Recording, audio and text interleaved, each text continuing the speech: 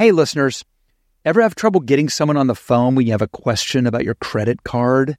With 24/7 U.S.-based live customer service from Discover, everyone has the option to talk to a real person anytime, day or night. Yes, you heard that right.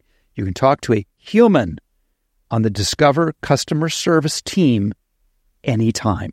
So the next time you have a question about your credit card, call 1-800-DISCOVER to get the service you deserve. Limitations apply. See terms at discover.com/credit card. I love fast cars, but there aren't a ton of high-performance EVs. They're certainly out there. But when I get a chance to get behind the wheel of one, I love it. And I was blown away by the Kia EV6 GT. When you get behind the wheel of the Kia, it is literally like being in a state-of-the-art rocket ship, but also comfortable. The thing goes from 0 to 60 in 3.4 seconds. It is the premium driving experience. And of course, it's an EV. So the climate thanks you. SiriusXM provides access to over 165 channels in the vehicle: music, sports, news, comedy, yacht rock. Let's go. Little Steely Dan going in your Kia. Come on now. So check it out today. It is the all-electric Kia EV6 GT. I had a blast checking it out. Believe me, you should do it yourself via kia.com/EV6. To learn more, that is kia.com/EV6. Kia, movement that inspires. Great to meet you. Great to meet you. Big fan of your briefings. I have friends on both sides of the aisle in D.C., and the feedback, unflappable, funny, hilarious, gets it.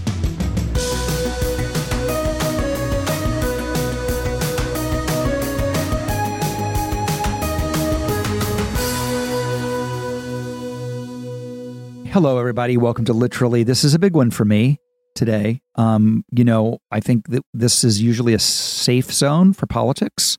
People of all stripes can come here and take a breather and just have fun and let their hair down. But the fact of the matter is, I do love politics. Today, we have Jen Psaki, White House press secretary. I don't know her. I've never met her. I'm very excited to do this. It'll be very interesting to see, because I think what people forget when they talk about politics is that there are human beings in the equation, and that we can all remind each other of our humanity. And so this is a good one. This is super, super, super fun. And I hope you enjoy this as much as I did talking to Jen Psaki.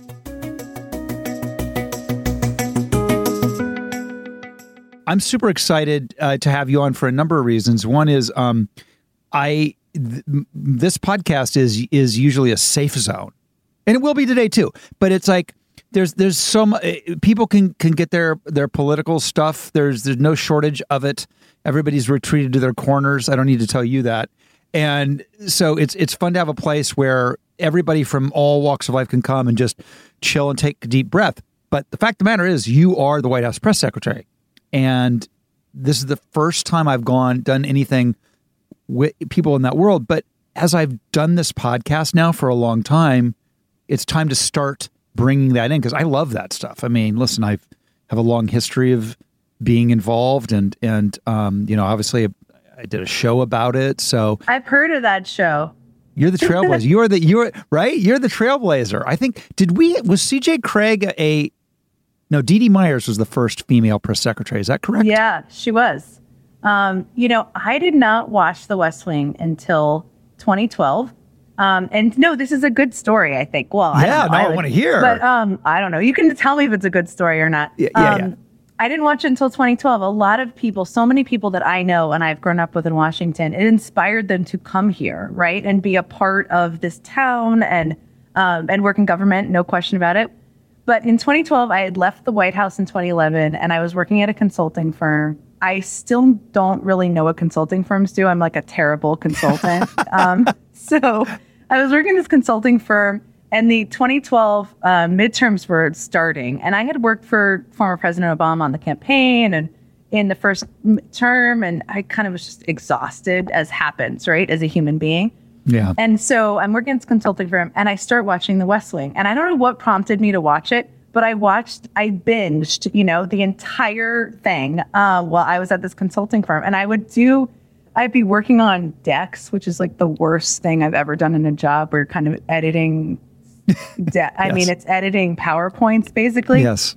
And I would watch episodes of The West Wing. And it in a crazy way, it really brought me back to come back to politics. And I ended up coming back and doing the 2012 campaign and traveling with then President Obama on his reelection. So I was basically gone for like 6 months. And then I thought to myself, I've got to go back. So in other words, when you're up there getting grilled by Pete Ducey, you're thinking, God damn, Rob Lowe is the one who put me up here. Aaron Sorkin and Rob Lowe in The West Wing. All your fault. I know I'm sure you've talked about your character exhaustively, but since we're here and I'm sitting in the White House right now, so one, I was the deputy communications director, which was Sam Seaborn's job, right? Oh my God, that's right. We shared a job in some ways. So I had that job. And when I first got that job, it's a huge job in the White House, right? I was super excited. I'd only been here for 9 months or 10 months or something. Super excited. And I'm moving into my new office. And Rahm Emanuel, who was the chief of staff at the time, who I've worked for multiple times over and is as amazing and bananas as everybody says. Bananas. That's a diplomatic word. He's off the charts sometimes. But he came into my office and he said, "Oh, this is the office that they gave me when they tried to fire me in the Clinton administration." And I was like, "Oh, okay." So that's great. But yeah, that character was so inspiring because that idealism that Sam Seaborn had, right, that you embodied for many years, is kind of what the best of Washington is, right? And one of the things that's so great about what I'm living and experiencing now is I've worked here before. I never thought I'd be back in the White House. And now I get to work with all of these people who are part of the press team or are earlier in their career than I am, in their 20s and early 30s, who have that idealism that is like bursting out of their pores that makes you want to be here every day. It's really, it's an amazing part. There's lots of Sam Seaborns wandering around here. Oh, well, first of all, that makes me feel super good. And I actually am blessed enough to hear that a bunch. The last time I was at the White House was during the Obama administration. It was a Saturday, and he was out, not around, but the entire speechwriting staff came in on a Saturday to say hi. Oh, I'm sure. And Jon Favreau, who wrote for the president, was been very vocal about what the West Wing meant to him. And what I always tell people about Washington is the people who really make the town run are the 20-somethings. They really do. They make the town run. There's no Washington without them. And that's what blew my mind, really coming behind the scenes and being there, was the level of patriotism, investment, wanting to do good, and there for those reasons and nothing else. And to see that in young people, it makes you feel so good about the future of the country. I always find every time I go to D.C., regardless of what administration it is, I'm struck with the same thing. It's so true. My brother-in-law was the deputy speechwriter at that time. He may have been one of the people who came in to meet you, but he also reminds me a lot of you, or not you personally. We don't know each other well yet, but of the character, because he is somebody who would kind of, quote from Lincoln and MLK. And that was like finding the right quote and the moment in history that could be in President Obama's speech so that he could really meet this moment. And that is exactly what drives so many people to be in this town. So the interesting thing, or maybe this is a hopeful note, is that as rotten as some people think politicians are, they're not all rotten, or divisive this town is, and it certainly is. There are so many good soul human beings who are coming up in the ranks, and that is like encouraging and inspiring and awesome. So, that's the good note. No, and you're absolutely right. It's funny you talk about speechwriting. One of the things that I loved about playing Sam and about speechwriters, and I've been lucky enough to get to know, from Gerson to Favreau, to Peggy Noonan, all of them. I just admire them so much. And I love reading their best speeches.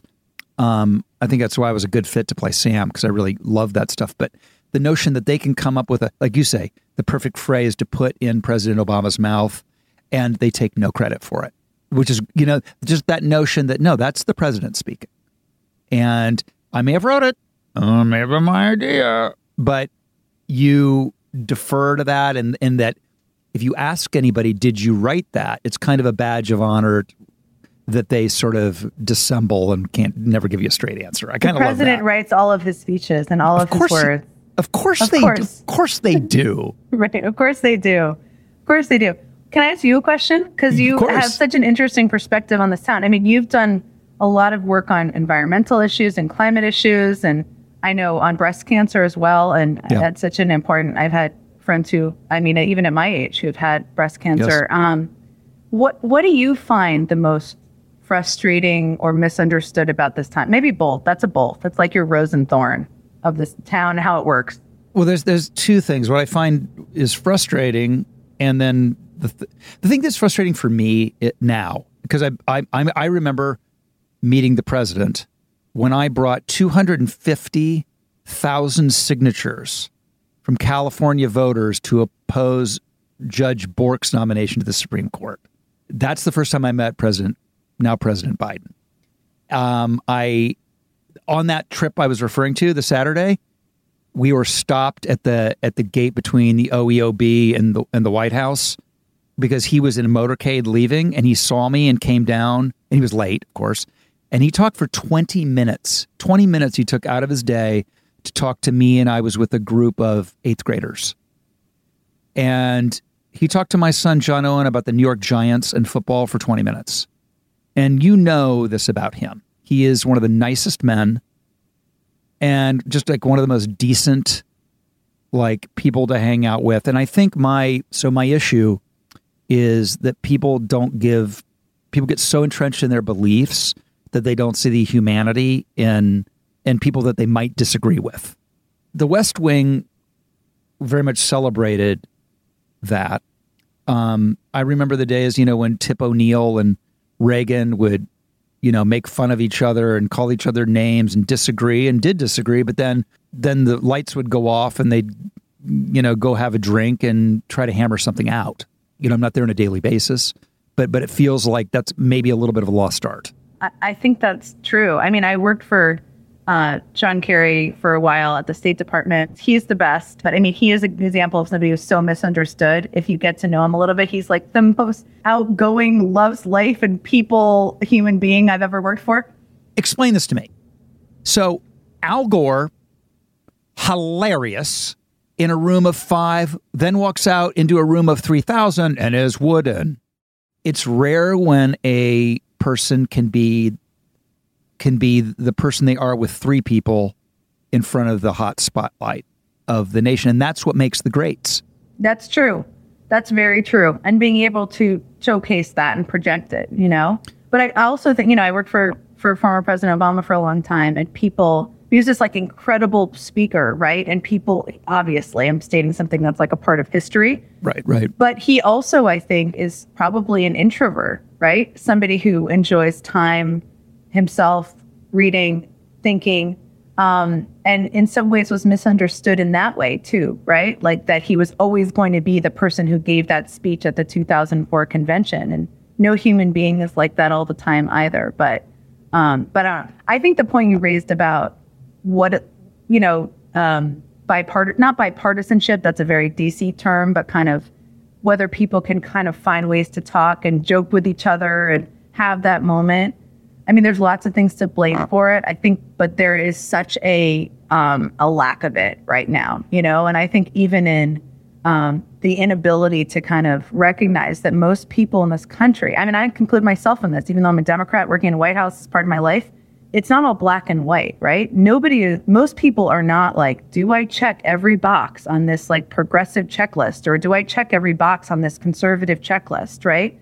Yes. You're a mix of things. Everybody's a mix of things. And there's not a space for that, which I think is part of the problem in politics today, for sure. 100%. Look, I grew up in a super left-wing, liberal. And as I've grown older, which is common, I drift more right and more conservative probably.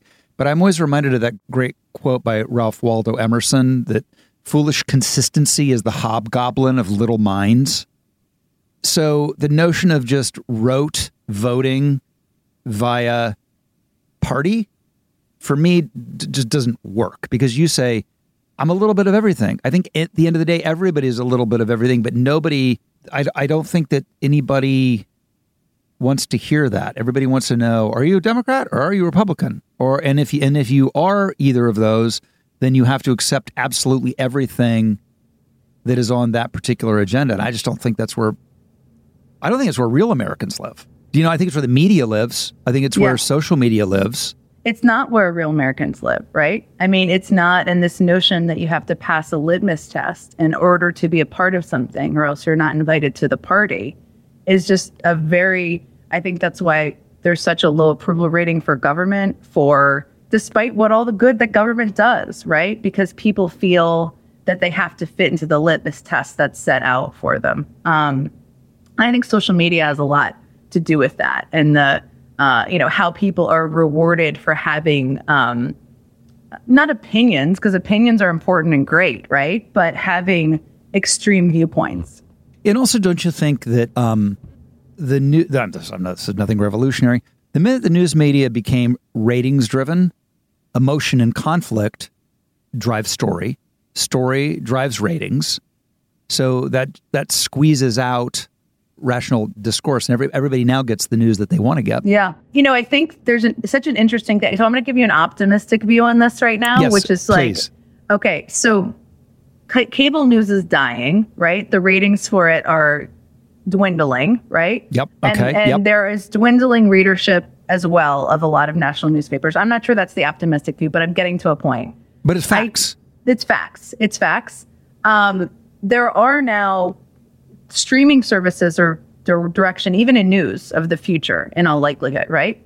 What I'm hopeful of, and we'll see, is that will be a forum for creating a range of content that is informative, right? And isn't from a viewpoint, but is telling you and explaining to you, what does voter suppression mean, right? When we say misinformation, what is that, right? Or when we say climate change, what do we mean by that? And it's not just about people hugging trees. I mean, you know this, but a lot of people think about it that way, right? Like it's just a liberal issue. It's not. But maybe it will be a forum for creating a range of content that is more along those lines than Democrats and Republicans yelling at each other on a set. Well, the only thing I worry about is you see it with COVID, where I've done my research. Okay, well, you've Googled something, and who knows what it really is or isn't. And if everything goes to, these pockets, I just wonder where. It's so hard for people to. I really do feel like people feel like they're not getting the truth. I mean, I'm not saying they're not. I'm saying people feel that way, and I get it. By the way, that coffee cup was amazing. Oh, this old thing. See, I love that stuff. It's just a copy with the White House seal.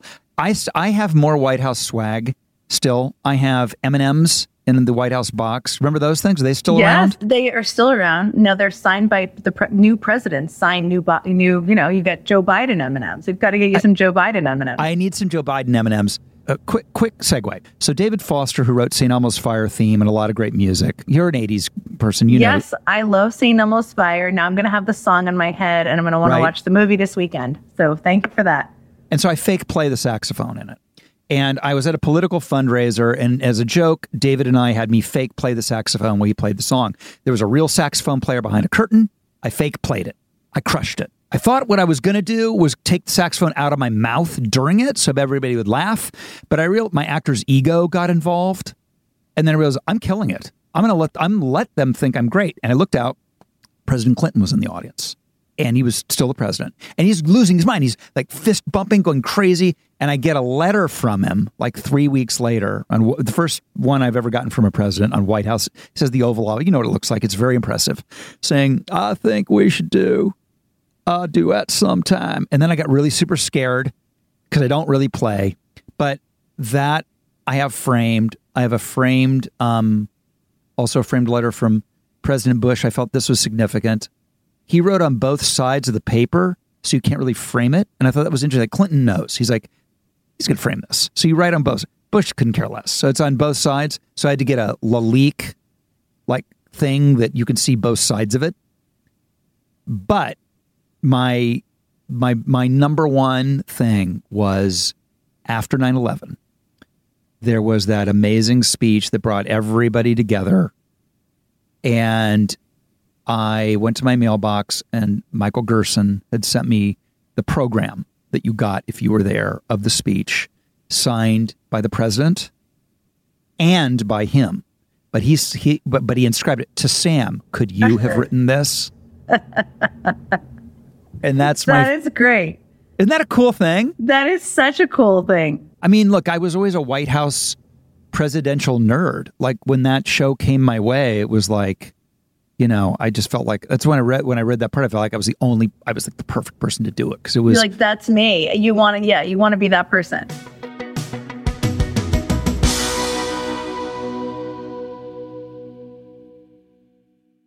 Where else can you go surfing and skiing in the same day? Or check out a world-class art museum and camp out under a brilliant night sky same day. Or hike through the redwoods and get a luxury spa treatment. There's only one answer: California. No matter where you go across this state, you will find a way to play. I love California. And I have not yet surfed and skied in the same day, although I do both. So that is on my bucket list. It's the most beautiful place in the world. Discover why California is the ultimate playground. Head to visitcalifornia.com to start planning your trip today. So I came home to a little gift in my bathroom the other day from our friends at Harry's. To get what you want, you have to challenge the status quo and blaze your own trail. You know who challenged the status quo? Harry's. They saw customers getting ripped off by questionable products in the shaving industry and decided they had something better to offer. So instead of charging the same old ridiculous prices, Harry's found a way to make their beautifully designed razors, and they are beautiful, for a fraction of the price of the other big brands. Exceptional products, honest prices. That's Harry's. They have the highest customer satisfaction in shaving history and a no-risk trial. Don't like your shave? No worries. It's on them. Convenient subscription options that you can cancel at any time. And Harry's also has other self-care products that meet the same quality standards as their razors. Richly lathering, skin-softening body wash in scents like redwood, wildland, and stone. And an extra high-quality, amazing-smelling deodorant for just $5. I love their stuff. I'm so impressed by Harry's products. All of it. It's all good. Don't settle for the status quo. Blaze your own trail with Harry's. Get started with a $13 trial set for just $3 at harrys.com/Rob. That's harrys.com/Rob for a $3 trial set. This show is sponsored by BetterHelp. If you've been listening to Literally long enough, you'll know that I am a big believer in getting the help you need. Therapy has been a big part of my life and something I think we should be all doing as needed. Just like checking the oil on your car. I've spoken about this, and we all carry around different stressors, big and small. We keep them bottled in, and it can start to affect us negatively. Therapy is a safe place to get the things off your chest and to figure out how to work through whatever is weighing you down. If you're thinking about starting therapy, give BetterHelp a try. It's entirely online, designed to be convenient, flexible, and suited to your schedule. Just fill out a brief questionnaire and get matched with a licensed therapist and switch therapists at any time for no additional charge. Get it off your chest with BetterHelp. Visit betterhelp.com/Rob Lowe today to get 10% off your first month. That's BetterHelp, HELP.com/Rob Lowe.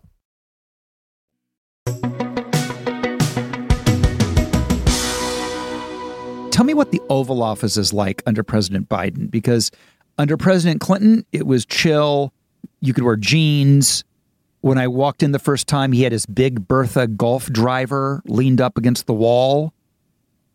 When I went to visit President W. Bush, there was a velvet rope and you were not to enter. It was like the Vatican. Yeah. It was like a holy shrine. And every president brings their own style to it. First of all, has Biden redone it yet? Because every president redoes it, and it takes almost a year and a half to even get the carpet done. So he has not redone it with new stuff. They have, the cool thing is that any of them can go back into the archives, I guess. I don't know where this stuff lives. I'm kind of now curious. It's in the Smithsonian. I guess. And they just say, I would like that rug, or I would like that couch, or I would like. So one of the couches that President Obama had in the Oval Office is now in the Treaty Room, which is the president's personal office in the residence. Now, I remember this couch very well because I'm 5'3", and it is a couch made for 6 foot tall people. And so so it's kind of like there's no way to sit on it without looking like you're a little kid with kind of your legs out. But he has just tapped into things that were there. But I mean, he has the same desk, of course, that nearly every president said. Yeah, the Resolute desk that has kind of the famous picture of John. Yep, exactly. By the way, do you know why there's a door there? No, I don't actually know. And now I'm embarrassed because I'm not going to know as much trivia as you do, and I'm a little fearful of that. But go ahead. I want to know now. Okay, so the picture of John peeking up from underneath the desk is obviously a very famous picture. But if you were to walk into the Oval right now, that is not open down there where John is, right? It's closed. No, it's closed, yeah. It's closed because it covered FDR's wheelchair. That makes sense. And as a fact, I feel like I knew at one point. Have you seen the soot marks from the burning of the White House in 1812 in the basement? I have seen those. It's amazing, right? It's amazing. And my last day working for President Obama, we did a scavenger hunt of sorts where we did all of the things that you want to do in the White House. And so that was one of them. What else did you do? I shot some baskets. I shot some basketballs. I did hit a golf ball on the tee. Amazing. What else? Oh, there's a whole thing you probably know because you're a historian of sorts of the White House and the best tour guide. There's where the pool used to be, which is under the briefing room. So you can sign your name. And so we all went and signed our names there as well. But we kind of had about 10 things that you would check off. And it was a little bit of a dark time for us. So it was kind of a very happy day around here because it was fun. I signed my name on the pool. I'm down there. It's hard to get down, isn't it? You have to climb through all the wires and crap. Yeah, it was kind of like, should we be doing this? But I think we're allowed to because it's our last day. I guess it's fine. But yeah, it's a little tricky. Listen, if I was allowed to do it, you're allowed to do it. And that's the famous JFK pool where like JFK would just swimming. Yeah, not just swimming. Yes. Yeah. Well, you were asking me about so the decoration isn't done yet. Now the president, so he is, he is an immaculate dresser. So I have not worn jeans in there, but I think he wouldn't care if you did. I mean, he wears jeans and things on the weekends, but he always looks very well put together. So, I haven't kind of I haven't had casual clothes in there really yet, but he also, one of my memories I will remember from kind of until, for a long time, I guess, is on my first day before I did my first briefing, I was in the Oval Office talking with him about the briefing and anything he wanted me to convey or what I expect or whatever.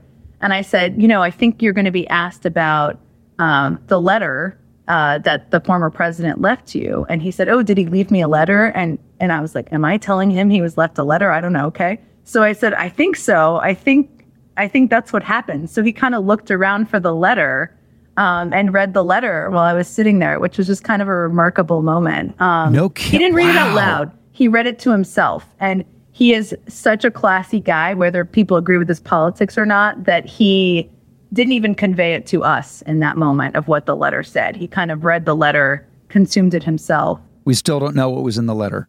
It was long. Really? Yeah. It was very long. The script from where I could see was very lovely, but I don't know what was in the letter. But that was one of my early memories. But he also is someone, and I hadn't worked for him really before. I worked for him when he was vice president, but I didn't know him well. I kind of was in meetings with him, but we didn't know each other well. And maybe a couple of weeks into the job, I was in the Oval talking to him about something in the press. And he was like, pull up a chair, come on over. He's just somebody who you feel like you've known forever. And I think I said that to him at the time. I said, I hope this isn't an inappropriate thing to say to a president. I don't know. As soon as you say that, maybe you shouldn't say it. But, and I said, but I feel like I've known you for a long time and I feel very comfortable talking to you because he just has that character about him. He does. I also have another question I want to ask you, and you'd think I would know this. Do you still use the phrases gaggle and it's a full lid? So we still use both phrases. Please explain what those mean. Yeah, gaggle is not geese. It can be if you want. A gaggle is when you're on your first one. You don't do a briefing that day. You do what's called a gaggle. And it is I don't actually know why it's called that, the origin of it. But what it is all of the reporters gather around you on the plane and you do a form of a briefing on the plane, but it's not on camera. And a full lid. A full lid means the day is done. There is no more events for the president and no more statements coming out. Why a full lid? What does it even mean? It means you can go home. I mean, the thing is a lot of these reporters who are here working every day, I think everybody thinks of, and they do have fascinating jobs. I mean, they're front seats to history. The space where the reporters work is very small and needs to be updated. I mean, it's kind of gross, a lot of them would tell you, and I will confirm that. It's gross. Super gross. It's gross. And they have to wait basically until they know there's not news coming out from the president. So you have to give them what's called a full lid so that they know that they can convey to their editors, their news desks, that there's no more news coming from the White House tonight. I just love, why don't you say there's no more news coming from the president? No, it's called a full lid. What is the sort of looks like to be a White House set thing that so much was made of? What I've missed, is it there, or is it so you can have more reporters, or is it in the OEOB so it's easier to get to? What's the deal with that? Yeah. Okay. So the OEOB, which is, as you kind of described this a few minutes ago, but the West Wing is divided by this street called West Exec, and then there's a big building where most people work, and there's an auditorium in there called South Court Auditorium, or SCA as it's called on schedules. And in normal times, not during COVID, it's just a place where you can do events, but it's really not that exciting. It's kind of just an auditorium. But because of COVID and because the president wasn't going to travel as much and not as many people were going to come here, he does a lot of events and actually meetings from there where you can put up a bunch of people on screens and be able to see them and talk to them and engage with them in a way you would do if he had 30 people in a meeting here. So they built it out more to make it look a little bit better visually and to ensure that he could kind of engage with people and see them in different boxes. So okay, that's cool. Now, here's an interesting thought or thing is that if you work in and by the way, OEOB stands for Old Executive Office Building. If you work in the Old Executive Office Building, you work in the White House. You can say, I have an office in the White House. Yeah. But you may not have a blue badge, and the blue badge allows you to get into the West Wing, or you have to be escorted. Ooh. There you go. I got to watch President Clinton prepare for the State of the Union. That was super exciting in the theater. And it's like whenever you get to see that stuff is so, I mean, I just kind of pinch myself that I was lucky enough to see some of that stuff because not a lot of folks get to see it, and it gives you a real insight into all of it. I mean, I can remember at a convention sometime going into the basement and John Glenn was working on the teleprompter. And like Tom Harkin, who I know you worked for, was I was one of his early supporters for whatever presidential run he did. What is it? I want to say it's 92. 92. He came out and spoke at Roseanne Barr's tennis court. Wow. Yes. Did you go campaign for him in Iowa or other places? No, I never did. I really liked him. Yeah. And, all of the fixtures that have been in Washington forever, it's no different than my business. There are folks who, I'm in my 6th decade of being an actor. And we have a very different vibe, ethos, worldview than those who have come up in the TikTok, Instagram world. And I can only imagine what that would be like in Washington, because the world has changed so much. Yeah, I think that's true in terms of there's kind of a difference in terms of how you consume information or think about it. But I also think it's interesting, and I assume you feel this way, to learn from how people are 10 years, 20 years younger consuming information or how they're taking things in. I mean, that's, I think, kind of one of the fascinating things about my job, or a job like mine, where there's just such a community. It's like a family. I call it a family lot. And you kind of, and I don't know if it's like, is it like this on sets or with movies or shows you do, where you kind of develop this almost like quick family with a group of people that you're in the foxhole with. I mean, it's definitely like that in politics and government too. There's nothing like it when it comes to a presidential campaign. Yeah. Out of all of the things I've ever been a part of in any level, that until you've been through it, there's nothing like it. Nothing. There's nothing more exciting. Nothing. The adrenaline. You could work 18 hours a day and never give a damn. Am I wrong about that? No, that's completely true. And you're just kind of eating pizza, drinking bad beer, and sleeping on couches of supporters, and you're just happy to be there. So that hasn't changed. No, and I think especially, the first presidential campaign I did was the Kerry campaign. I actually worked with John Favreau on the Kerry campaign. We were both on the campaign when basically everyone was fired and quit, and we were like two of the only people left in the press and communication. Oh my God. I was actually in Iowa at the time, and he was in DC. But it's adrenaline for sure. It is feeling like you're a part of something bigger than yourself, because you are. It's competitive in many ways. I was a slam in college. Oh my God. It's so competitive. You just want to beat, not physically, but you just want to beat the other person. Or the other candidates. And then, I worked for Obama very early on, and that group of people who worked in 2007 when nobody thought we could win and everybody doubted us, and we went through all these journeys of Jeremiah Wright and all these things that are ancient history. Remember that? Jesus, yeah. Oh man, I remember it like it was yesterday. But yeah, you have a bond with these people. You may not see them for 5 years or 10 years, and it is still kind of, you love them like sisters and brothers. And that's something that I don't think you experience in most workplaces. And I have that with, it's obviously a totally different thing, but people are like, hey, when was the last time you saw Tom Cruise? I go, it's been a bit, but whenever we see each other, because we did The Outsiders together and we were 18 and on location and bunking in each other's rooms, and we're trying to beat the door down. You're trying to beat the door down to get into the White House. We're trying to beat the door down to have careers, and it happens. You have that. It's exactly the same thing. You knew each other when, exactly. If you knew each other when you were 18 or 22 or 24, it's like you have and you were in the foxhole together. It's just such a different, it's like a lifelong bond for sure.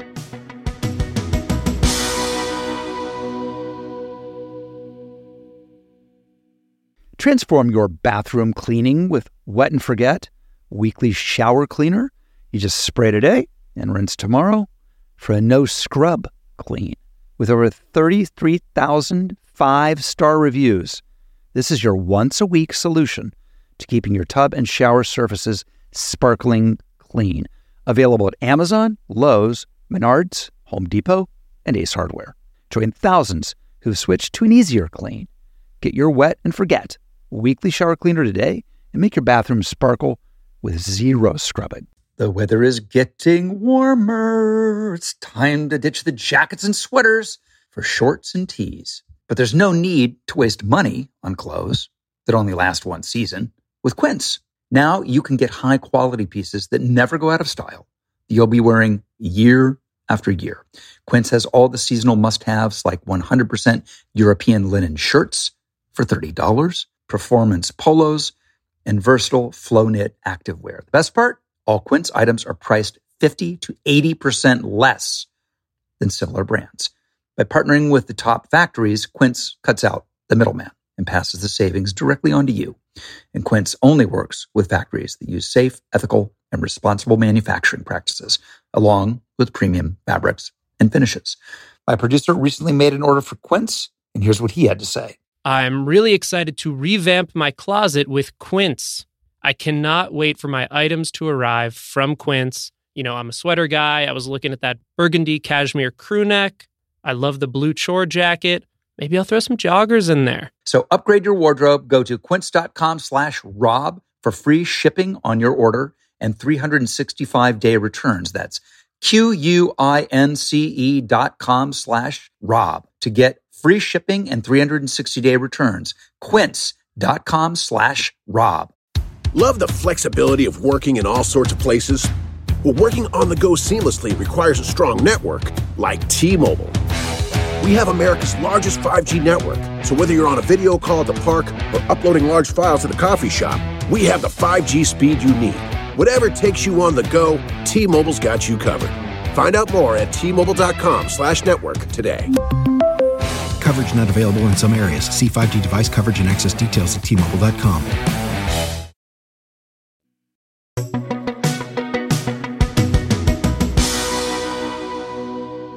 Once President Biden is done serving the country, Yeah. who do you see as the natural leaders in the Democratic Party? Here's the thing. Joe Biden's going to run for re-election, he says, but it's impossible to know because there might be people, and this is what's so fascinating about not just politics, but kind of how the public moves with leaders who may not even have run for office yet, right? Who might be the next future leader of the Democratic Party. And maybe they're in the midst now. I mean, you know, there's a lot of young up and coming people and who are governors and in Congress and stuff, but we may not know yet, which is kind of a fascinating part of it. Well, it always makes me laugh when people start handicapping. It's like, it's 6 months is 6 years. I know. It's mental. And the other thing is as you alluded to with Obama and Jeremiah Wright, or President Trump with, you know, grab them by the you-know-whats, like those things did not end. Not only did it not end them, they were elected. So we live in, I remember when Edwin Muskie got tears in his eyes because it was cold on the steps in New Hampshire, and people thought he was weak and he was done. So that's how far I think I saw tears in his eyes. Well, he's not qualified to be the president. Like, that's what a different world we're living in. It's true. And some is good and some isn't good, right? I mean, some is like, well, you're kind of looking at someone like, and I'm biased here, I'm a Democrat as known, but like, you know, President Obama, or there's certainly Republicans like this too. You kind of know they're a good human, right? I think people could see that in him. People see that in other people, Republicans, John McCain, Mitt Romney. There are different people who people could see as good human beings, right? They like them, you know. That is often what propels them forward. And so they can move past some things, right? They can move past mistakes or gaffes or things they just have questions about or they're confused by. Because overarchingly, they look at them and they like the bigger picture of who they are and what they represent, or maybe what they say about them liking them. That's a whole other thing. But then there are also things that, you know, there's a celebrity nature of politics too that isn't always good, right? You are a celebrity, so maybe that's a weird frame to use, but meaning like, no, please, because I hate the phrase there are celebrities for sure, but you're right, there is a celebrity nature to it. You're right. So I meant celebrity in the sense of who is going to be getting, you know, the most attention on Twitter and kind of the most viral because it's the most extreme, right? Yes. From either party, right? Yeah. And that sometimes because of our system is rewarded. And that's not. So sometimes people can move beyond a lot of faults because they're like, oh, look, they're just out there and famous. And I don't know. That's what's troubling. So do you treat poll numbers the way I treat the Nielsen ratings, where I go, do you burn them in a fire? I don't know. No, what I do, I just blatantly. Here's my thing, and I don't care. I'm blatant about it. If the ratings are good, I go, the Nielsen ratings. Yeah, the ratings are great. How great is this? And if they're bad, I'm like, the Nielsen ratings don't know what they're doing. They're not an actual sample of how people watch television. I don't believe in the Nielsen. That's like the way I live with them. Sometimes, yes, right? Because you need to. I mean, at least in my world, you need to for your own sanity, ability to wake up in the next day and keep fighting it out, right? But there are some times. many times where you have to kind of look in politics and government, right? And be like, what's going on here, right? What are people troubled by? And you have to be sobered, clear-eyed about that and kind of be able to take that in, right? Take in the criticism of it. Because if you don't, you're not really addressing it. And at the end of the day, my business is still run by ratings. And at the end of the day, your business is still run by voters. And it's, you got to give the audience what they want at a certain level. That's true. Oh, I know what I want to ask you. When you come to the podium and you have your briefing book, I'm assuming that you have pre-thought what you're likely to be asked. Yeah. Well, right? I mean, yeah. Oh, for sure. I mean, you don't want to be making up anything on the fly. No, you don't want to be making up anything on the fly. Now, the best days are when you have something to say, right? Because there are days where you're thinking, oh man, they're going to ask about something, what's the future of voting rights? It's a great question.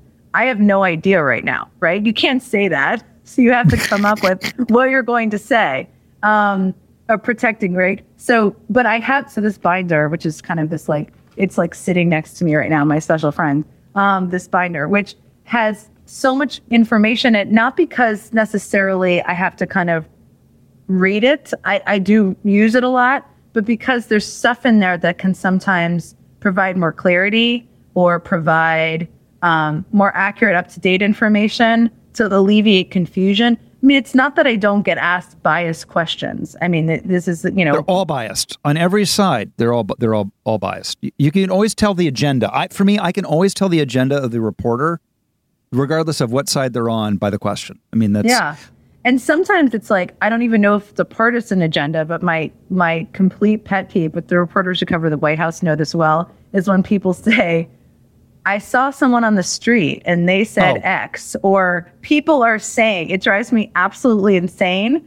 So they don't do that as much anymore, but that is often too often. And sometimes when you read, it's like we're talking about polls, when people write stories that say X will be detrimental to the Democrats in the midterms. It's like, you have no idea what will be detrimental. Maybe it's something worse than that, right? Or maybe it's not that at all, or maybe actually we're going to win. It's unknowable in this moment because you don't know where the country is going to be and think. So, writing this is going to be terrible about, schools are closed. That was the whole story a year ago. Schools aren't open, and that's going to be terrible for the Democrats in 2 years when there are midterms. First of all, it's not. 98% of schools are now open, but you can't predict where the country will be, where the psyche is going to be, how people are going to be thinking that far in advance. And there's just, the predictions business is just still a bit of a crazy one. Let me ask you this. I remember the days when the first question always went to Helen Thomas. Yeah. Of Associated Press. Yeah. Now, how do you choose who gets the first, or is that even a thing anymore? Because that was a big thing of honor. Yeah, it still is a thing. So actually, we went back to the tradition of the Associated Press getting the first question and then essentially ending the briefing, although sometimes you still take a few more questions. It's funny you say that because I just learned this. Is this true that up until President Trump blew up all of that whole system, that the press told you when the briefing was over? True. Am I wrong about this? No, this is true. Now, there are some caveats in there because sometimes the schedule necessitates that you can only brief for a certain amount of time. Sure. And also the briefings can be quite repetitive. So there are times when actually the AP is thinking to the AP reporter is the arbiter of thinking, okay, we've answered this question 5 times now. I think it's time to go. Or you say, you do it every day. I've done 171 briefings as of today. 45 minutes, that's pretty good, right? And they have other things to do, the reporters. So that is true. Now, at the State Department, where I was the spokesperson there a couple years ago, the way it works there is that the reporters can stay on. The AP always starts, this guy named Matt Lee, who has been there forever and is brilliant. But, and he's he's like a curmudgeon who will push you, but, good soul. But they start a topic and then they stay on whatever topic they want for as long as they want. So if they want to talk about the South China Sea for 45 minutes, they can. Or, you answer questions about it until you say, okay, are we ready to move on to the next topic? Or you might say, okay, I think we've covered everything we can on this topic, but they stay on one topic until they're ready to move on, which in many ways is harder because, you have to answer 15 questions on the same issue. So I have a question for you. And this was the week where the president did his 2-hour press conference. Yeah. And now, that was a long press conference. Let's just face it. It was a long press conference. Record-breaking, in fact. Record-breaking, and absolutely got into the thing where he was answering the same question 5 times. Mm-hmm. Was that planned? Was it on the fly? Was it like, you think this guy can't talk in front of the country? We're going to put him there for 2 hours. What was the thinking behind it? It was not planned. It was planned to be an hour. Oh my God. Right. It was planned to be an hour. He had a list of questioners just so he knew who to call on. And often he goes beyond that. I think in the moment, he just decided to take some more questions. And that went on for a record-breaking amount of time. Were you pulling your hair out? I mean, there is a moment where, like, look, let's face it, and it's not a knock on anybody, where you just go, declare victory and get off the field. Yeah, it's pretty. I'm a pretty chill person. I think people who work with me would say, but I think when some of the questions started to be off in Cuckoo for Cocoa Puffs land there, I was thinking, where are we going here with this? And that's obviously not on the president. I mean, he's trying to call on anyone in the room, right? Yeah. But then the truth is, after a few of those, it kind of came back to, some of it was repetitive, but there were also questions that hadn't been asked, and they were about a range of topics, and he bantered around with lots of the reporters. And it's funny, this is like a very Washington thing, obsession with him doing a formal press conference, which is what happened the other night. Right. But he also has taken questions multiple times a day since he started the presidency from the reporters. So in a funny way, it was kind of people seeing what he does nearly every day, but in a less formal setting. But yes, there was a moment there where I was thinking, where is this going? And who else is going to be called on in this room? No, I watched it from the beginning at work. I'm shooting my show 911 Lone Star. Yeah. I'm watching it in my trailer. And then I literally went and put out 5 fires and saved 3 people and came back, and the president was still talking.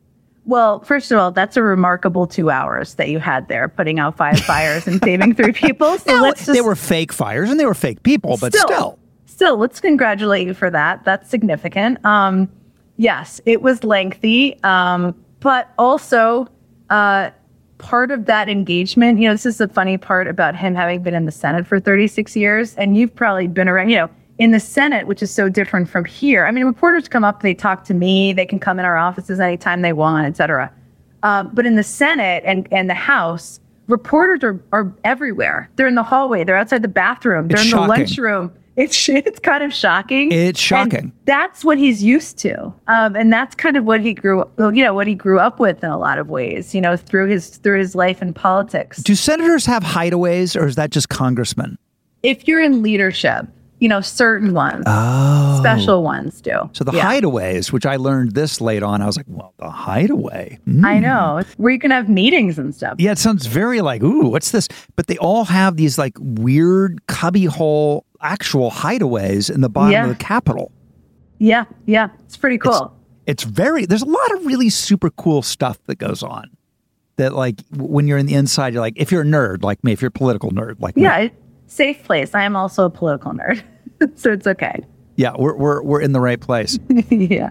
I know, like, I don't come to a briefing without my book, just like you. And in my book, My Briefing on You, it tells me that you are a big dance party fan. And it's true. It's same. You have one song you can dance to for the rest of your life. Oh my God. Okay.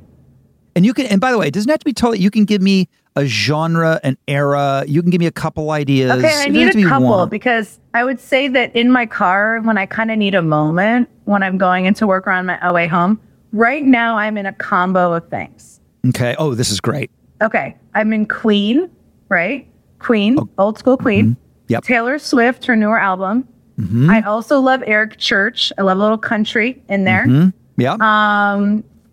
I did make my staff listen to Meatloaf today. They were not familiar with Meatloaf. And the fact that I knew, how shocking is that? Yeah. I was like, I knew all the words and I was dancing behind my desk. And I think they were both horrified. They thought I was 100. I don't know what was happening at the same time. But yeah, I might listen to Paradise by the Dashboard Light on the way home because it feels right. I'm always shocked when the youngins don't know certain things. My assistant, who's amazing, she was like, who's that guy that you listen to all the time? Tone Pet? Tone Pet? I was like, I'm sorry, Tom Petty? Oh, Tom Petty. She Okay. thought Tom Petty was Tone Pet. No, that is, Yes. that makes me sad. And like, I need to send her some Tom Petty things, which I'm sure you've already taken care of. Yeah. Tom Petty is actually my favorite. I never saw him in concert. If there was anybody I could see in concert, living or dead, it would be Tom Petty. My Wow. husband feels bad that I never saw him in concert. This is something because he's an amazing hubby, but he brings up on the regular basis. American Girl, any Tom Petty song, I would blast Tom Petty on the way home too. I love him. Yeah. Oh, I know it. So campaigns have theme songs. Yeah. I remember every time I hear Coming to America by Neil Diamond, I'm instantly transported to freezing my ass off with Michael Dukakis in some cornfield. Yes. So what do you think the greatest campaign song that you've been a part of is? And what ones do you remember? Like, can you remember who had what? I mean, Signed, Sealed, Delivered is always going to remember of me, of the Obama 100%. campaign, for sure. 100%. The greatest. For sure. You know, and Stevie Wonder came on. I traveled with Obama on both campaigns, so I was at nearly every campaign of any ever did. And I remember Stevie Wonder being really tired because you're just, as we've talked about, so exhausted, like you can barely function on these campaigns, although it's adrenaline. Yeah. But I remember being at the press riser and he was kind of 5 feet away, and I was thinking, I have to kind of enjoy this moment. I probably somewhere in my phone have video of him at an Obama event. So that will always make me think of that campaign. Do you remember what John Kerry's was? I'm trying to think of what it was.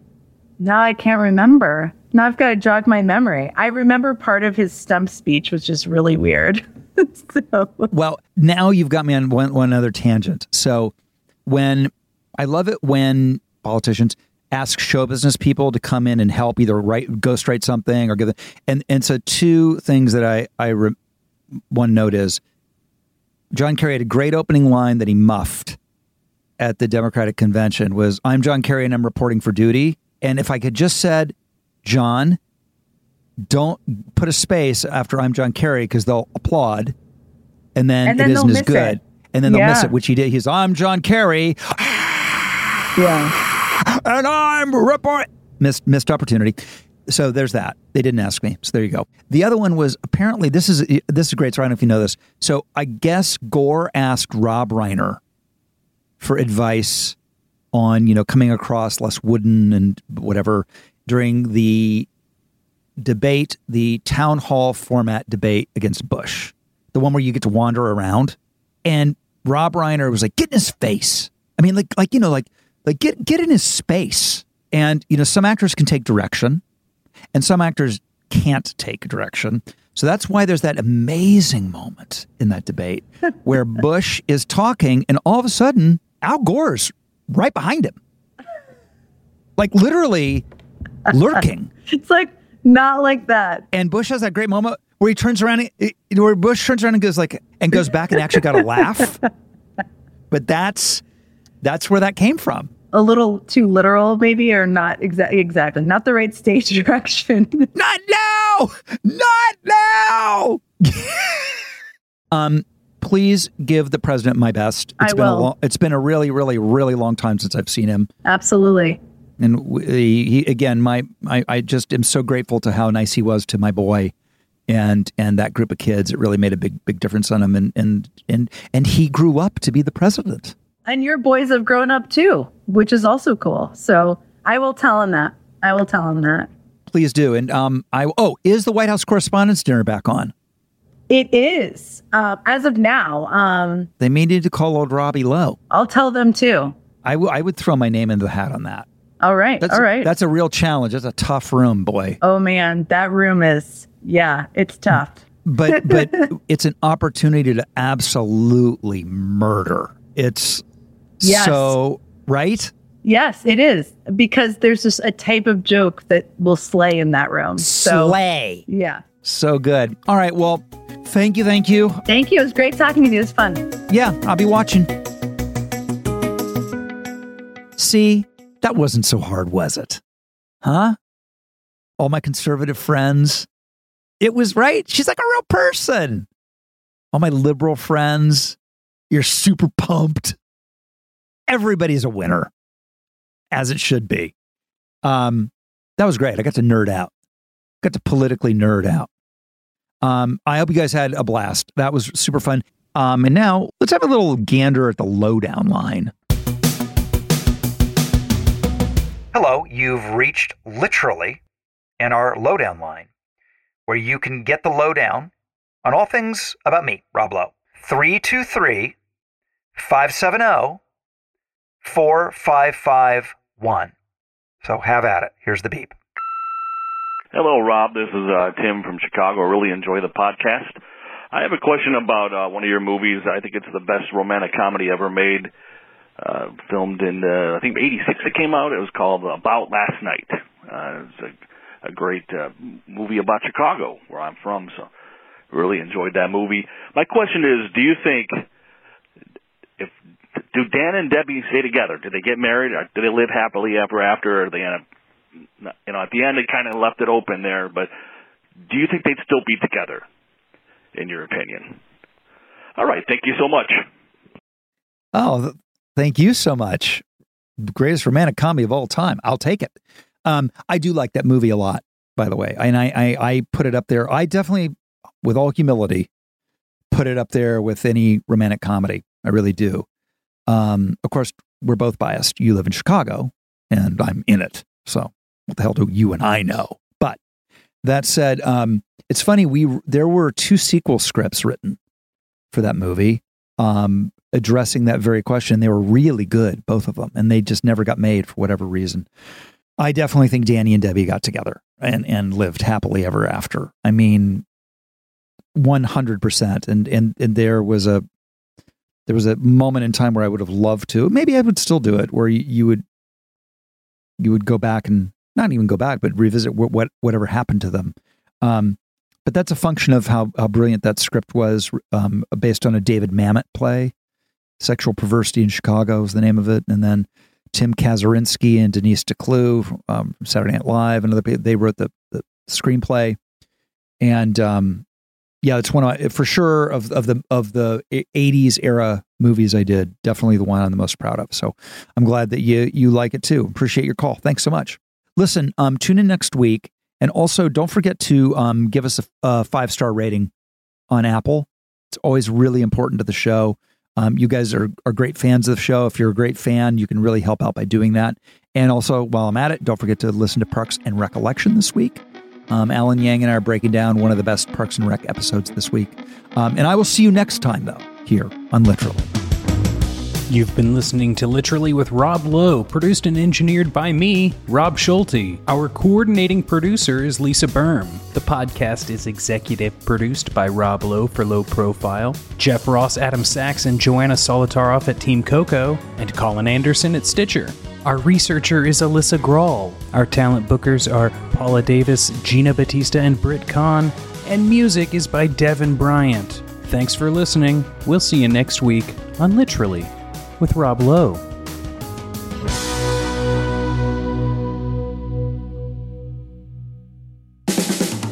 This has been a Team Coco production in association with Stitcher.